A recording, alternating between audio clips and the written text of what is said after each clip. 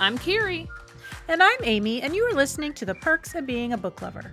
This is a show where two different friends, Amy is like a golden retriever and I am like a grumpy cat, talk about all the amazing advantages that come from living a bookish life. Each week we do a deep dive Q&A with a book lover, an author, awesome, a bookseller, bingo, a member of a book club, marvelous. We chat with bibliophiles from all over about why stories are integral to who they are. April is National Poetry Month, and whether you love poetry or not, you've likely heard of poet laureates. You may not know what that distinction means, however. There are all kinds of poet laureates, of countries or states, of cities, or of even smaller areas. A poet laureate is appointed by a head of government for her or his accomplishments and may publish poems for special state occasions. It is an honor that comes with a lot of flexibility. In this week's episode, we chat with Luisa Gloria, a native of the Philippines who came to the U.S. to attend graduate school and is one of only 4 poet laureates of color for the state of Virginia. She was appointed to the position right as COVID took over our lives in 2020, and she talks to us about the 3 cornerstone projects she wanted to launch in order to make poetry a larger part of the community.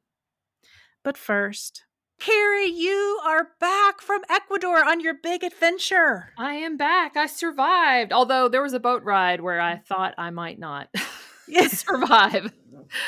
It was rough. That part was rough and very unpleasant. But the rest of it was pretty awesome. I got to see so many cool things. I spent most of the time not believing that I was there. So the downer of the trip was that you got incredibly motion sick on a 2-hour boat ride. Yes. Correct. And yes, when I say I got so sick, I was in bed the rest of the day. That sick. So the rest of the group went on to another of the Galapagos Islands. I opted to stay there because they were going to take another 2-hour boat ride over to this island. And then the day after that, take another 2-hour boat ride back. And I did not think that I could do that. So I only saw 2 of the 4 Galapagos Islands that are inhabited by people. But the way I look at it, the fact that I got to go at all was gravy, you know? So then what would you say the high point of your trip was? Oh, gosh. There were a lot of them. I mean, one of them was we were on San Cristobal Island and we walked to La Laureate Beach and the water was gorgeous and there's dark black lava rocks everywhere. And there was a sea lion just posing in the water for us. I mean, just the picture I took looks like something you would see in a National Geographic magazine. I know you didn't get to see the blue-footed booby like we had talked about. I did not. Yeah, that was on La Isabela, and I didn't get to go there. You know, actually, the sea lions were probably the most enjoyable just because they're so funny. They are funny. I mean, most of the animals that you see on the Galapagos are, turtles, birds, lizards. And so I don't know. I just think maybe because sea lions are mammals, they're just a little bit more funny, I guess. And so on San Cristobal, they were up on the beach just at like hundreds of them and making these horrible the sea lions make horrible noises. They're like, We saw them last summer in La Jolla outside San Diego, and I could just sit there and watch them for hours because they're so completely entertaining, and they're in these family groups or cliques. I'm not exactly sure what you would say, but there's like one male and lots of females, and there's lots of like little juveniles, and they're sort of wrestling and playing. But I also loved seeing Quito. We saw this beautiful church, La Campaña de Jesús. If you look it up, you aren't allowed to take pictures inside, but the entire inside of the church is gold. Oh. I mean, it is absolutely stunning, mind-blowing. And so that's in Quito. We went up to Otavalo and shopped at the largest indigenous market in the country. And that was amazing to be driving through the Andes. So just so many things to see. So many things that I never dreamed that I would see. Back to the sea lion for a moment. There's a funny picture that if you will permit me, I might post our Instagram page of when you got off that horrible, horrible boat ride. And there was like a bench that was right next to the dock. And on one side of the bench is a big, huge sea lion laying long ways on the bench, and on the other side is you. Yes. I I was very angry that sea lion, because I really needed to lie down, and that sea lion was on the closest side where I was. Had I had more energy, I may have been tempted to roll him off, but I was on one side, yeah, not able to stand, and wishing that I would die. And the sea lion, I don't know how he felt, if he was wishing he would die, but anyway, it's a picture for the ages, I'll tell you that. The other picture that you posted just today that made me cringe a little bit is that they do, as a delicacy, sometimes eat guinea pig. And there is a picture of, I think, fried guinea pig on your page, which I then had to forward to friend of the show, who is a guest of ours, who has a guinea pig that she loves so much it has its own Instagram page. And, her guinea pig Estelle was not a fan of Yeah, that. I can understand that. Well, it's a one and done thing. I mean, I just wanted to say that I had this tiny little piece. Did it taste like chicken? No, it tasted more like kind of like fatty pork. Oh, okay. But I'm not a huge meat lover. I'd miss pepperoni on pizza, but otherwise I could probably be a vegetarian. I did it just to be able to say that I'd done it and freak everybody out, you know? Yeah, absolutely. When we went to Costa Rica years ago, I ate termites. That was sort of my Yeah. thing. Yeah. Because you can eat termites and they're a little bit spicy. They have sort of a woody, spicy taste to them. Yeah. And So protein. It's protein. protein, that's right. So That's right. while I was off in South America, you were doing some poetry reading. I was. I bought our guest Luisa's most recent collection of poetry called Maps for Migrants and Ghosts. And the very first poem of the book blew me away and is so perfect for right now because it's about spring, but it's also, I don't know, it reminded me a little bit of what's going on in Ukraine. And if you will bear with me, I want to read this poem just because I think it's really awesome. It comes from her book, Maps for Migrants and Ghosts. She has 14 books of poetry. So the name of this poem is called Song of Meridians. It's spring, but in other places it's not. Yet spring, it's dry or wet with monsoon, or it is why is there still snow on the ground? It's strange and high, that mechanical whine in the night, coming from somewhere beyond the ceiling. It's Wednesday, and in another place already Thursday, it's night, though here it is, still half past noon. And look at the newspaper. On the upper left, a woman in a pale peach dress is smiling and waving her hand. On the bottom right, there's a picture of cities burning. It's spring, or whatever season it is for laughter or slaughter, a difference of one letter between one state of being and another. It's that time when cows and sheep are calving, when blood is the marker for a life breaking away, or maybe just breaking. So when I read that, it just made me think about how we're all sort of going about our lives here in spring and flowers are blooming and coming out. And yet in the Ukraine, people are dying and things are a mess. Very nice. I love that the word play on laughter and slaughter. I That's know. brilliant. Let's talk to Luisa. Luisa A. Gloria, thank you so much for joining us today. Thank you. It's lovely to be on your show. I'm so honored to have you on our show. You have written 15 books of poetry, and you're the recipient of the May Swinson Prize and the first recipient of the world's first major Eco Poetry Award. So it's such an honor to be able to chat with you. You, among other things, are also the 20th Poet Laureate of Virginia, a position that was first established in the state in 1936. So tell us a little bit about what it means to be a Poet Laureate. How does someone become a Poet Laureate? I found out I was on the short list for being considered for Poet Laureate in May of 2020. And at that point, I looked at the short list names, and there were some very venerable names in poetry from the state of Virginia there. And so I kind of said to myself in my head, okay, that's nice. I made it this far, and I didn't think about it again. But in July, I got word of the appointment, and that was like, holy cow, it's real.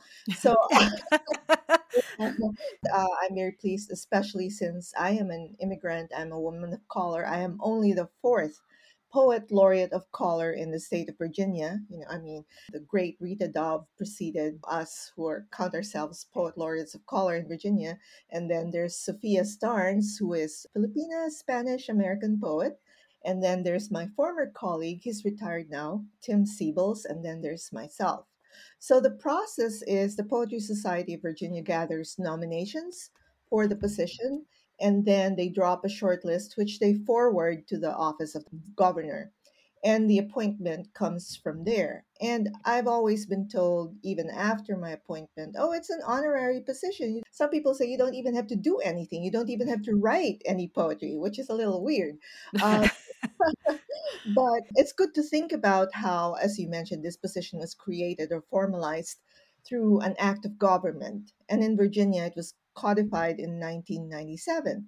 And what it means to me, too, is that it would seem to send the message that poetry and the arts are recognized as important to civic and social well being, which I also believe in because poetry and the arts, like community, they have empathy as their cornerstone.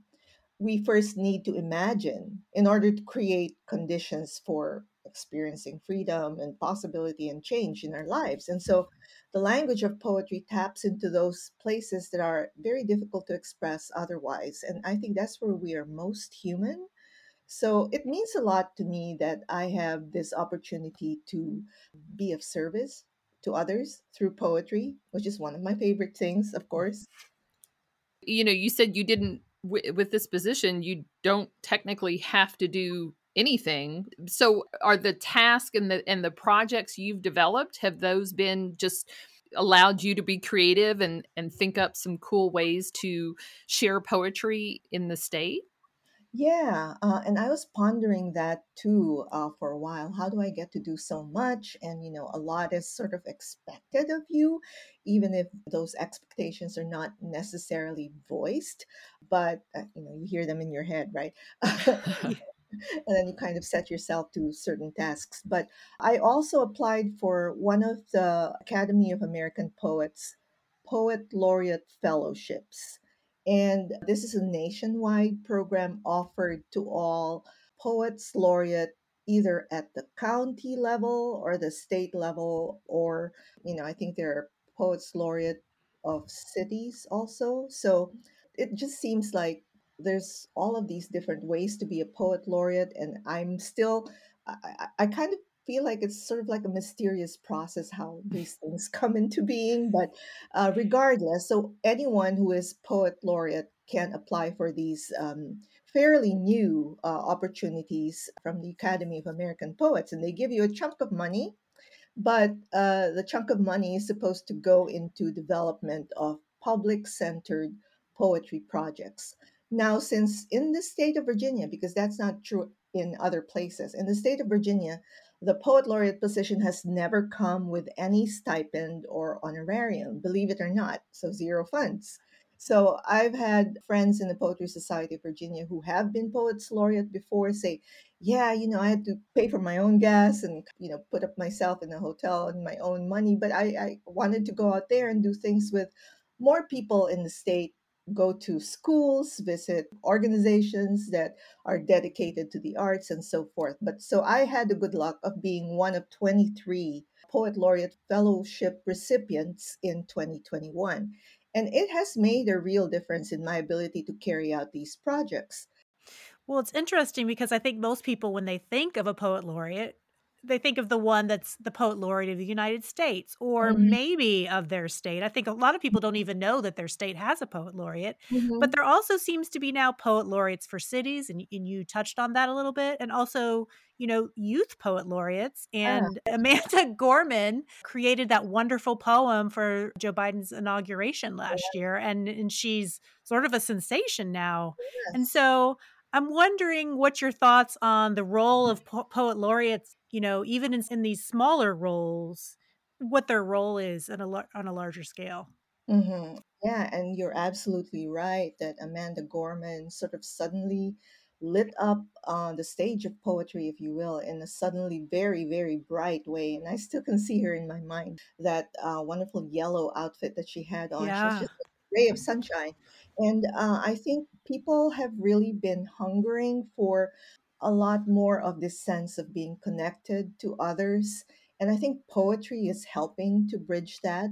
I think poetry has this ability to help us like tap into those things that are so important. And at, the pandemic time, we are into our third year, and there's been so much grieving, there's been so much of this sense of trauma and isolation, that I think people have suddenly realized that poetry has been there all along, really, but we somehow feel like we need it more than ever today. So I also like the idea of youth poet laureates.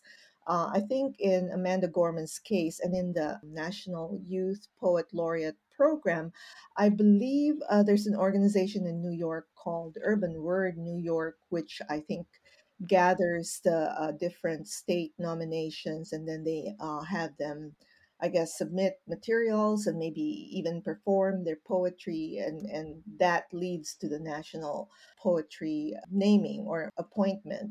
So in Hampton Roads, which is here where I live, there is also another organization that is similar to Urban Word New York, and I think they do work with them too. It's called Teens with a Purpose. And in fact, they're getting ready to do this program where we're going to go listen to youth poet laureate applicants for Hampton Roads come on stage and read some of their work and tell us a little something about what they do as poets and what they would like to do as youth poet laureates. So it's very exciting.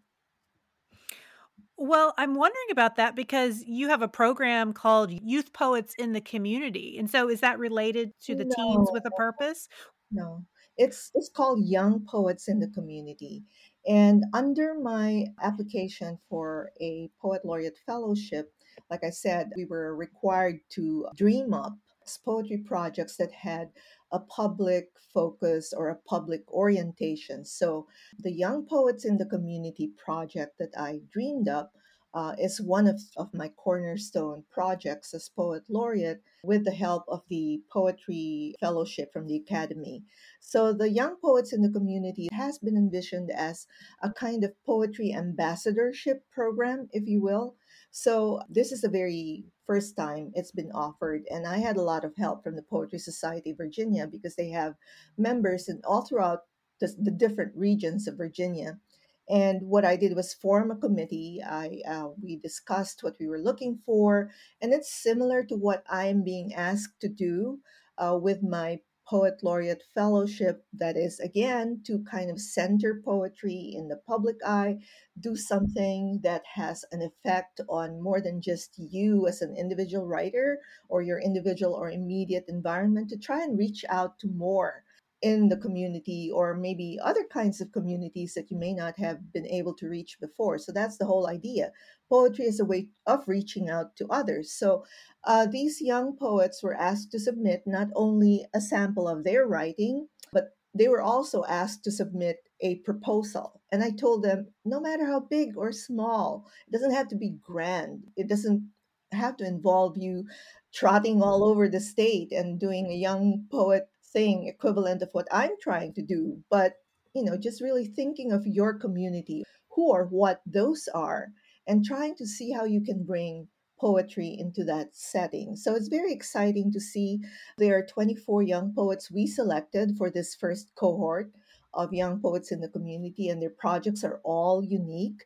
All of them have been asked to document their projects as they're carried out to completion.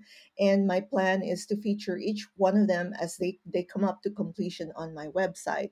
I can describe some of the projects. For instance, one of the elementary school winners wants to hold a poetry podcast, just like you have, in which he wants to pair an older or more experienced poet that he will seek out either in the community or maybe write them and see if they're open to it. And he'll pair this poet with a young poet or student in the schools. And he wants them to read poetry as well as talk a little bit about how they can use poetry to make a difference in their community. So it's really, a fun thing for him to do too.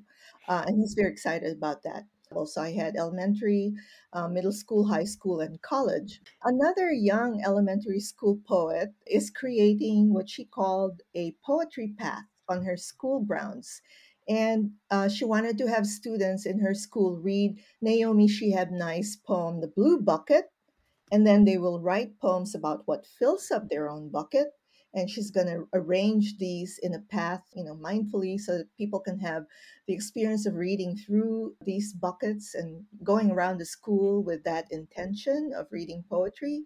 So it's so fun to think about, what that's going to do, and how people will be involved and interactive with these things. A middle school young poet says that she wants to do a poetry collage on this big brick wall at her school grounds. One other poet wants to coordinate with her local library to hold workshops with students, and together they will write what she calls poetry remixes based on more well known poems centering on identity, and just so many others. I need to mention one more. One student here, actually in Norfolk, is creating a buddy program that pairs local high school students with refugee children who are interested in language arts. And her goal is to encourage poetry as a means of exchanging stories and forming friendships. So some of what they've thought about, I was like, I would never have thought about that myself. And that's so great. I know, I'm kind of blown away by all these awesome ideas that these kids had, and I've been following you on Instagram, and I've been seeing you feature some of the poets, but I had no idea that there were elementary school There students. are, yes, yes. That's amazing. With discussing some of these young poets, I'm curious, how did you start to love words, and when did that love of words transition to actual poet for you personally? I learned to read, I guess, by the age of 3, and I think, being exposed to reading and writing from a young age. My family loved books and reading, and always tried to encourage exposure to the arts and to cultural events through my early childhood. I mean, we were ordinary family, middle class, but my father worked in local government for a time. I don't know how, but he would always manage to get complimentary tickets of one sort or another from friends and colleagues, and they were either to like theater productions or concerts and things like that, and they would take me to everything. I remember them taking me out of school early to watch a movie premiere. It was for Showboat. I'm showing my age. And my parents wanted me to watch it. Things like that, I think, just to encourage the love of the arts. But I like to say this story. In my freshman year of college, my English teachers kidnapped me for life,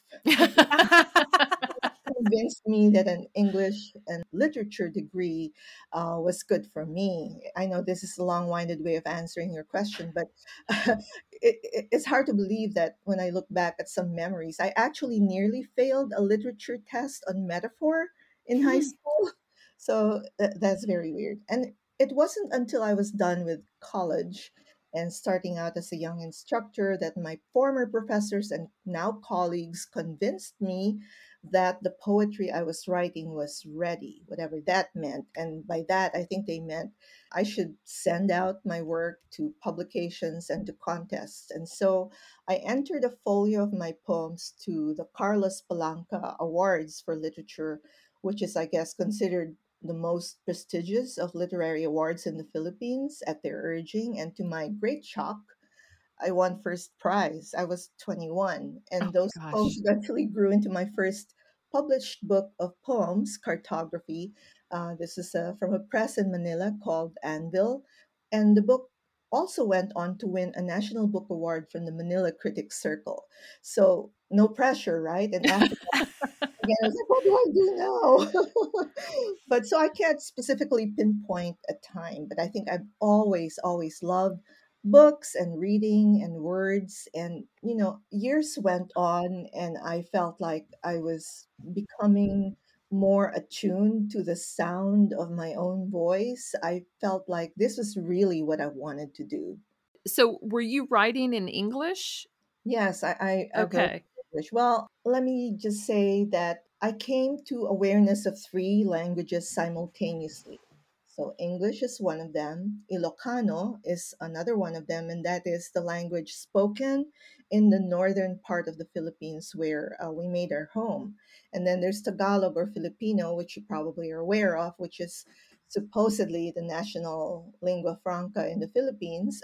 I mean, there are still debates over that, but we won't get into that here. So, but anyway, the school I went to in my youth was run by Belgian nuns and priests. And they themselves, as I realize now, were also, I guess, what you might call diasporic individuals. They had left their home country, which was most of them were from Belgium, and they had come to a country like the Philippines in order to follow their own vocation. So there I was with other kids like me in this school, and there was an English only rule in this school, except when we had the specific subjects that we had to take in Filipino or in the Filipino language or in literature.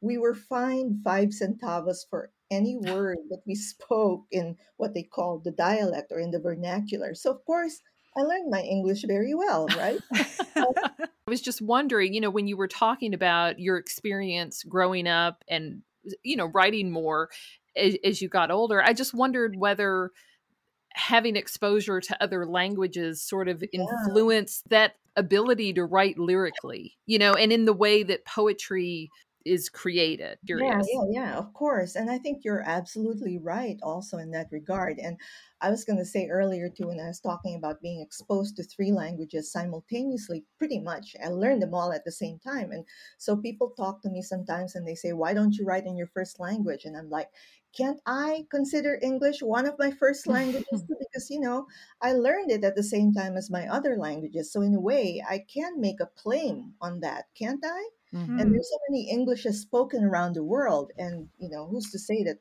Englishes around the world are not as valid as the supposed, the English that is spoken here. Even here, there are so many varieties of spoken and written English. But yeah, I think the ability to have the sound of different languages in one's head or in one's life, I think is a plus.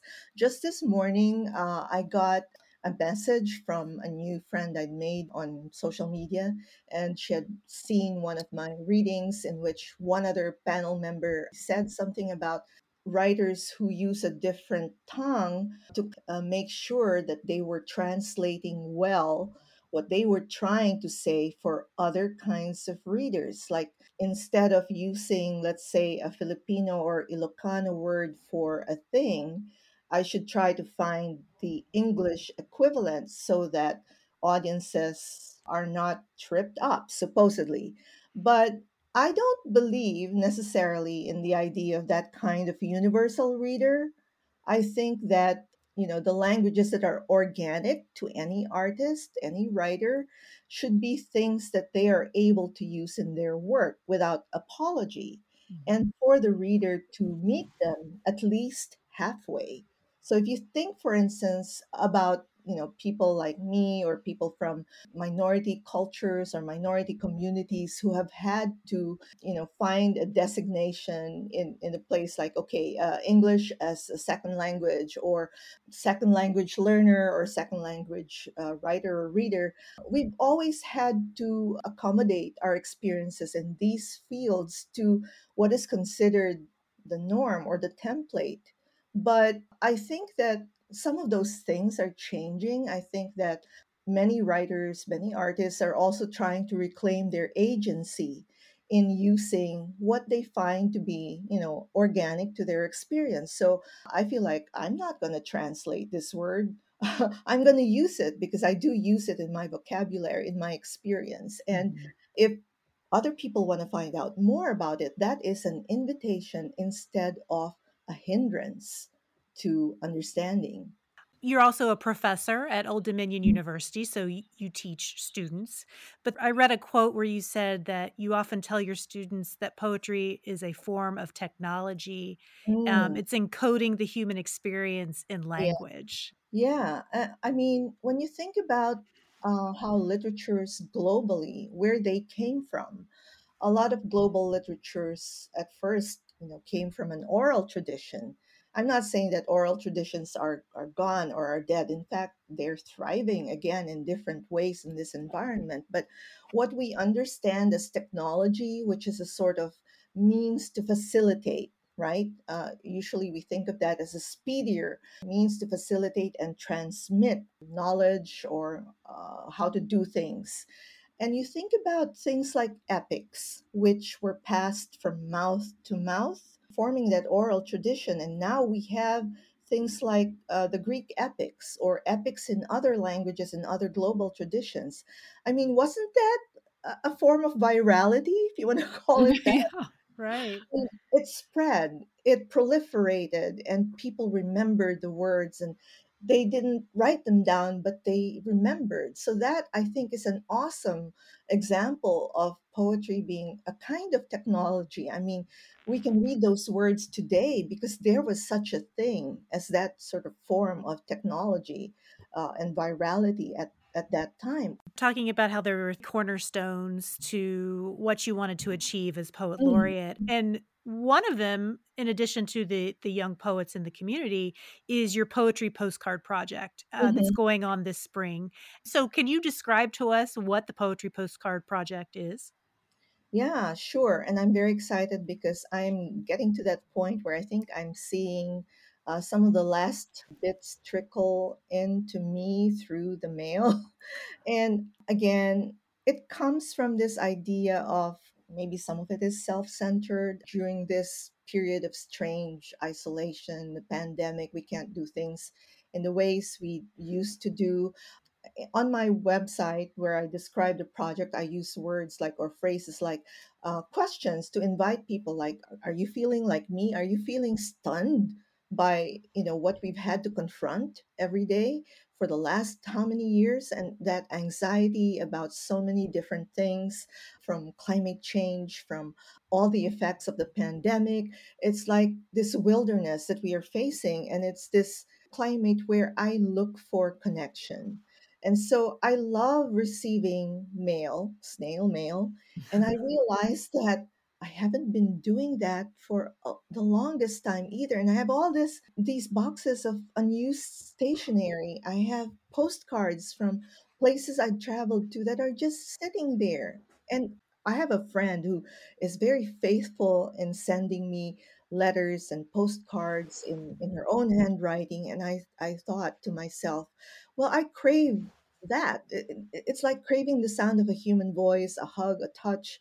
And so I wanted to float that idea out there that we would write poetry postcards, that we took time to sit down and maybe assess what is immediately around us, not in any formal way, but just, that small pleasure, almost nothing perhaps, but to use this as a way of wanting to send out signals of life, proof of life. Hey, I'm here, and this is what it's like in my immediate environment. So I also thought that it would be a great opportunity. I'm very interested in the themes of climate change and related issues of the environment. And so I wanted to hear about where these postcards were coming from and what people hoped and what they think they can do, how they want to imagine this place where they're in for the future. And it's just very simple, just those things. No other formal restrictions. They could write in whatever form, but send me poems, send them on a postcard, do some art with it. I've been receiving wonderful collages. I've been receiving things that people painted over or made original postcards, and it's just so wonderful getting them in the mail. And I'm getting ready to take photographs of all of them, put them up on my website soon, and I will choose 30 for April and release one close-up picture of the postcard and the poem for every day in National Poetry Month. How many postcards do you think you've received? I think now probably over 100. Oh, that's Wow. awesome. I love that project. Carrie has a special place in her heart for postcards, so I thought Mhm. she'd particularly like that project. I do. I do like it. And I was looking, you have a couple pictures on your website, so I was Yeah, looking yeah, at those. So I'm excited to see the other ones that yeah, end up being posted. yeah. I'm a little behind on keeping up with all the correspondence and all the updates because I don't have an assistant. It's just me.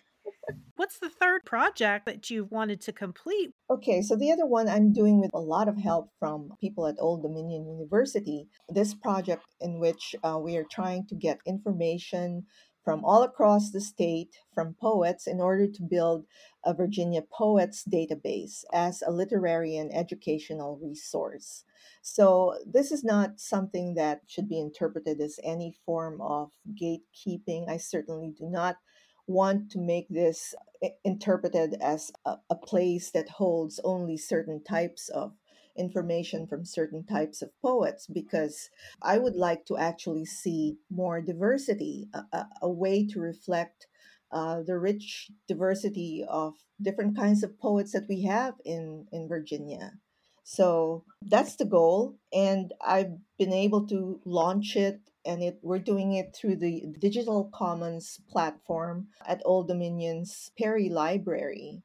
And it's started, and again, it's going to be a little bit of a rough start because I only have a part-time student assistant for that particular project, and we're going to be getting, I hope, more submissions from across the state. So I invite people to take a look at my website where I describe that, where I put links to how you can get to it. And this is for you if you're a poet in Virginia and you fit all those categories that we described that we would like to see. I hope you will submit your information to the database. About the eco poetry, you won the Resurgence Poetry Prize, which honors eco poetry.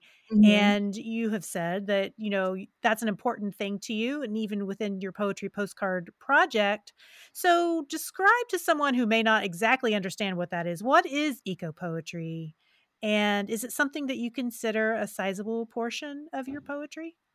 I guess I would, even before the word eco poetry or eco poetry was used, or even before my awareness of it. I think it was something that was already important to me.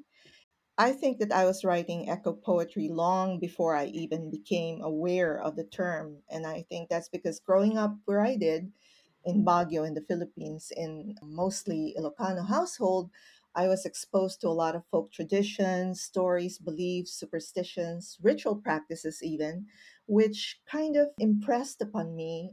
I didn't have these words for it before. It was just a natural part of my upbringing. This whole outlook of animism, permeates our worldview. We have the sense of a connected universe. So, in my family, for instance, we make food offerings to our departed loved ones, and we call that atang. And this is a thing from I don't know how long ago, but it's the idea that you are connected to things you can't see, and that these presences are still able to make themselves felt in the world. We've had nature poetry, but I think that eco poetry is something that tries to apply a more honest and maybe more critical lens towards humanity's relationship with nature, towards humanity's relationship with the planet. So rather than present grand scenes of nature unfolding as a backdrop for human activity, eco poetry strips away the illusion of our only observing status, because we are nature, we are in nature, we are entangled in its movements, we are entangled in all of these different changes, and we're only one of so many different species on this planet. And so we are not necessarily the most important thing in the planet. And I think that's the difference in what people are calling eco poetry from, let's say, poems that we might simply have called nature poems, or poems from the pastoral tradition. I'm remembering a poem by Wendell Berry called The Vacation, where, if I remember it, it talks about a man who is filming his vacation. He's in a boat.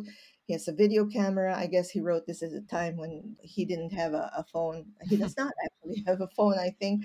And he talks in the poem about taking pictures of his vacation in order to preserve forever the river, the trees, the light, the boat, and then he could play it back with a flick of a switch, and there it would be. But the last lines of the poem are, but he would not be in it. He would never be in it. Hmm. So, one of the things that I think get from that poem is that idea of our importance in what we used to call, or what we like to call sometimes, the grand scale of things. And we done a lot of damage to nature, to this planet. And it's kind of shocking that a lot of people still don't acknowledge that fact.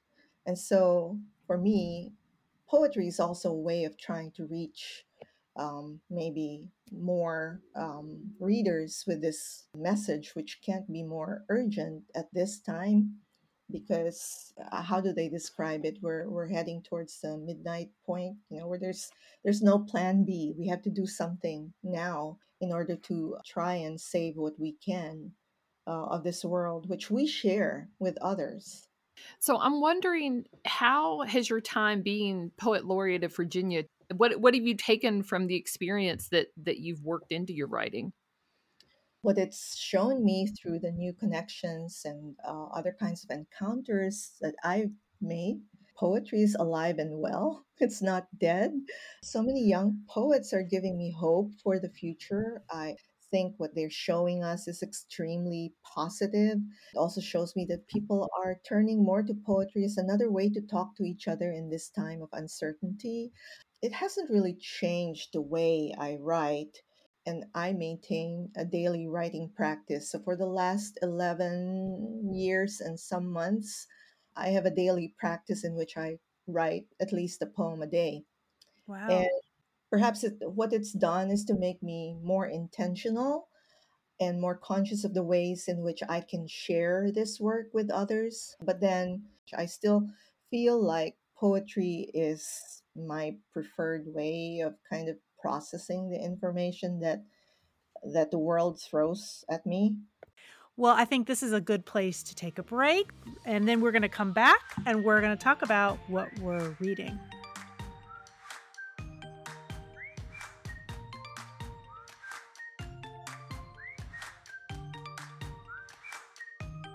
We are back with Carrie and with Louisa. Carrie, you admitted to me maybe yesterday that you were in a little bit of a reading slump. So I'm interested to hear about what book wasn't part of your slump that you're going to talk about today. Well, I'm over that slump now, mostly because I DNF'd two books that I just wasn't feeling. So I just put them aside and said I'm going to move on. But I'm actually talking about two books. It's a part one and a part two. They are graphic. They're not novels, so they're like graphic nonfiction, but they're called Sapiens, A Graphic History. And there's a part one and a part two. And the author is Yuval Noah Harari, and they're illustrated by David Vandermeulen and Daniel Casanave. Hopefully I pronounced those correctly. So the book Sapiens, on which these two graphic texts are based, is a nonfiction text that I think he wrote in around 2018. But these books are awesome if you love graphic text, which I do. So book one is about how Homo sapiens became the only species of humans to exist. So originally, as far as they know, there were six. There were six different Homo species. And then for various reasons, some of which we don't fully understand, now there's only one. So all humans are of the same species, they're Homo sapiens. So it was fascinating just because it talks about, why these different species changed and went away. The second book, though, is about civilization and what happened when societies moved from hunter gatherers to farming. And at least for me, it was pretty mind blowing. Like I was aware, and maybe because it was graphic, so it had the information, but it also had the illustrations. It really had an impact. So while agriculture ensured that people had more food and so they could survive, it also meant that they now started to live in towns and cities, and they caught more disease, and like a lot more disease. Plus, when they changed from sort of nomadic peoples to people who lived in static environments, it made it necessary for civilizations to develop. And with that came greater inequality, which I had never really put those together. So much of the stuff that civilizations depend on is namely that we all sort of agree to something, whether that's we all agree to a certain belief system, whether that's a religious belief or a political belief. And so one of the things it even talked about like the United States Constitution.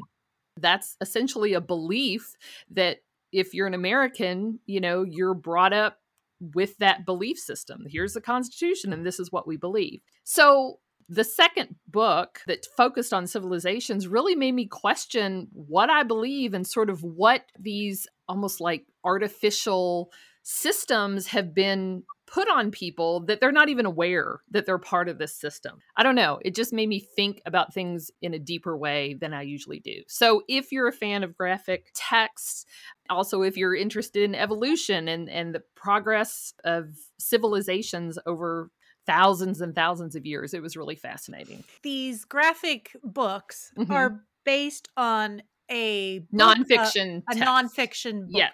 Yes, Okay. called Sapiens. And he Okay. also has a second book that's called Homo Deus, that's about the future of what humanity might look like. But these two books are basically like they took the topics of the nonfiction book Sapiens and broke them into two separate graphic texts. But it's a good way to sort of dip your toe into learning about that. I always like the visual that goes along with it. You know, it's good for me as an adult, but it would also be good for a middle schooler, a teenager. So very easy to get into and learn from. Cool. Yeah. Well, Louisa, what have you been reading? Well, I've just finished reading this wonderful memoir called Crying in H Mart. Have you heard of it? Yes, I've read it. It's very, very, You very, read it? very good. Yes. Did you cry? I listened I'm not a big crier. I listened to it on audio. Oh, okay. And she narrates it, and Okay. I would highly recommend that as well. But I felt a lot of feelings. How about that? Yeah, I felt all the feelings. definitely all the feels. I think it's a wonderful story about the complex relationships of family. Michelle Zauner writes about growing up in Oregon, and I think she was one of a few Asian American kids and what that felt like. But mostly it's a story about her relationship with her mother, who develops cancer, and much of the book is about seeing her mother struggle with that and how she gives up a little bit of her career at that point to go live with her mother, and they try to nurse her back to health. But it's also a story about family rituals, a lot revolving around food and how to prepare it, and food as a kind of love language, I guess, that they all share in this Yeah. book. So that, any sight of ingredients of food in H Mart, which is like a chain of Asian groceries in the US, just reminds her of her mother and all the different things they used to share. I just love the way that food can kind of tie people together. And so any book that has that in it, I'm not normally a person who likes to read memoirs about cancer, but this one really checked all the boxes for me. I'm also starting another book. It just came in the mail, big fat book. It's called Rice, a pop history of Asian America from the 90s to now. So that's rice is in the verb, Rise. And it is, I guess, co-edited by Jeff Yang, Phil Yu, and Philip Wang. And it's this book that uses the graphic approach, sort of a graphic history, to just gather all these bits of information that are so important to completing the picture that we have of Asians in America and where they have come from and how they're faring, how we are using this sort of knowledge about our identity and about all the other things that go with that in order to craft a more aware our own place in relation to current history and hopefully history to come. So it's Rise, Rise. You said it's big and thick? Yeah, it's a pop history of Asian America from the 90s to now. So it doesn't cover everything, but I think it covers a very important swath of things. And the focus is popular culture, representations of Asian Americans in popular culture. And there's all kinds of ripples, of course, that these things connect to. So I'm thinking it's going to be a very important resource for all of us. That That's one sounds very awesome. good too. Yeah. Well, Amy, you haven't been in a reading slump, but I think you were struggling over what you were going to talk about. Well, because the book I had planned to talk about, I'm almost done with, but it started out, I liked it, but towards the end, it's like petering out for me a little bit. So I decided I didn't want to talk about that one. So I'm going to talk about another one that I read maybe a month ago called Four Seasons in Rome on Twins, Insomnia, and the Biggest Funeral in the World by Anthony Doerr. And Anthony Doerr is an author of several books, but most famously, his novel, The Light We Cannot See, won the Pulitzer Prize and the Carnegie Medal. And that novel set during World War II, and it's probably one of my favorite books of all time. And he has a new novel out called Cloud Cuckoo Land, which has also got rave reviews, and I'm beating myself up because I still haven't gotten to it yet. But if this is an author that you also really enjoy, you need to check out this little book of essays from his backlist. So, Four Seasons in Rome is a book that he wrote prior to publishing All the Light We Cannot See. But it is connected to that book, so hang with me here for a moment. This is a collection of essays sorted by season about a year that Doerr spent in Rome on a fellowship so that he could finish writing All the Light We Cannot See. He's from Boise, Idaho, and he sort of received this fellowship to spend a year in Rome on a lark. All the Light is set in World War II era Europe, so I'm sure that he wanted to use this time to explore Europe to better be able to write about it authentically. But it came at a strange time in his personal life because he and his wife, Shauna, had just welcomed a bouncing pair of baby twin boys into their family. But this was a once in a lifetime opportunity. So they moved to Rome in the fall with their infant sons to a small flat. And there are 4 sections of this book, and they correspond with each season.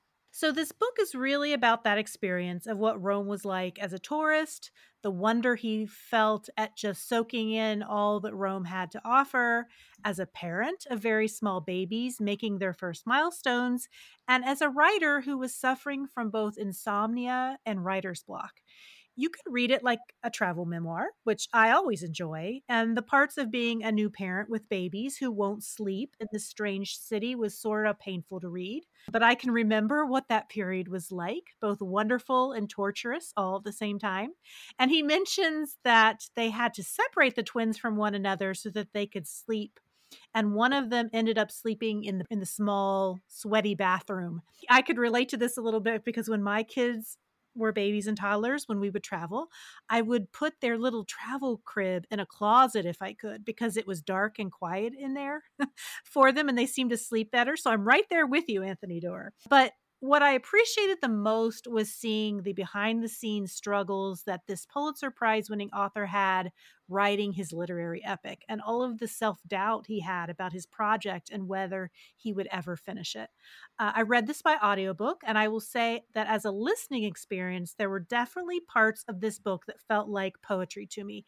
The way he uses repetition and sounds in his writing was evocative and really helped me experience what he was experiencing sensually. And he narrates the book himself, and it's a fairly short book, maybe 4 or 5 hours by audio. I'm actually headed to Rome in a few months, and I'm thinking I'm going to buy the physical copy of this book and take it with me to read while I myself am there to help me connect with a writer that I really admire. Very cool. Well, let's take another quick break. And when we come back, Louisa is going to answer her 3 in the third degree.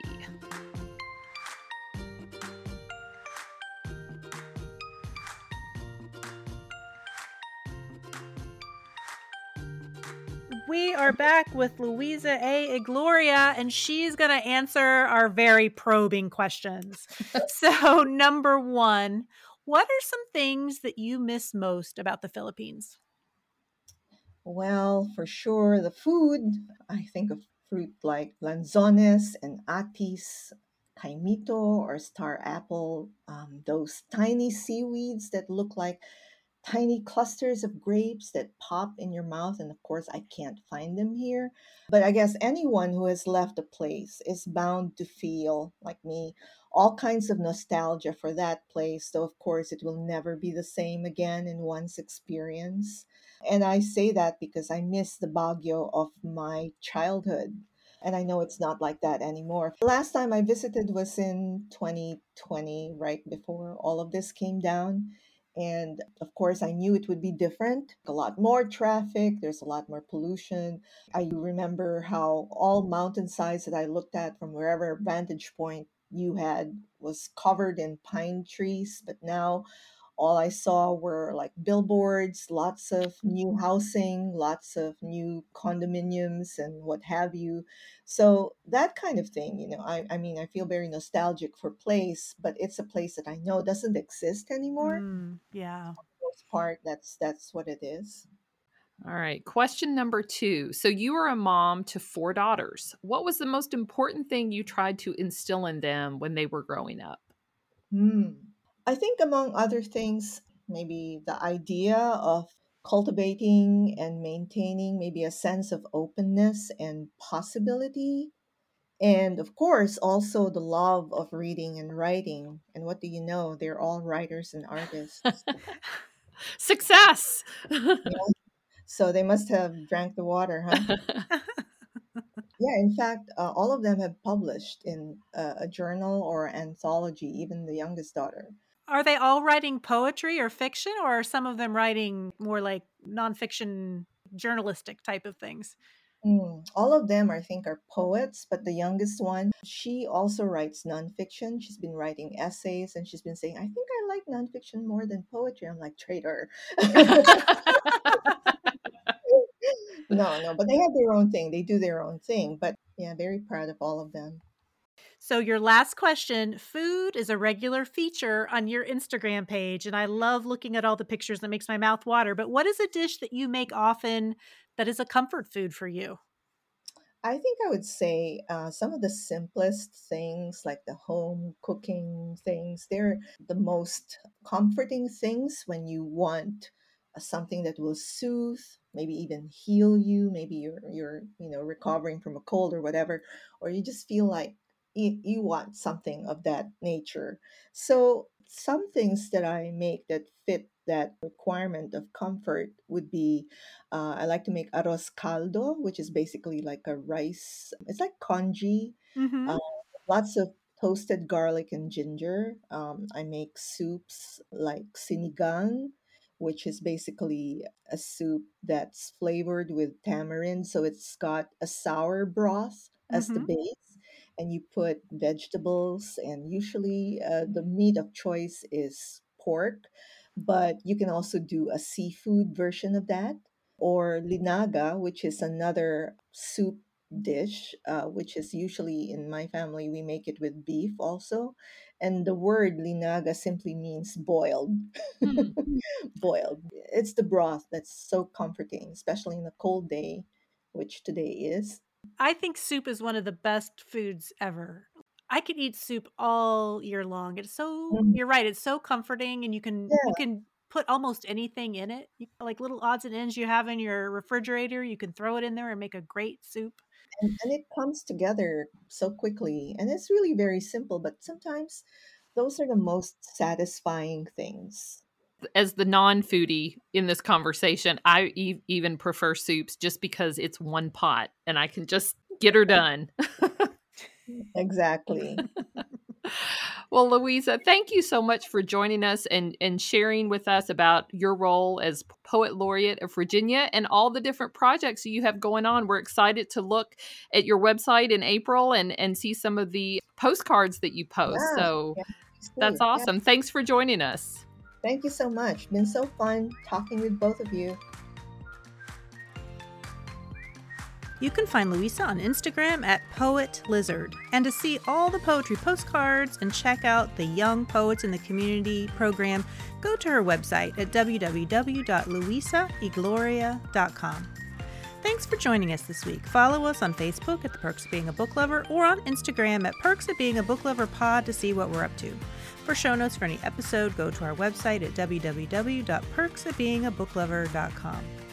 If you like what we're doing with the show, tell a friend. Word of mouth is one of the best ways to help people find us.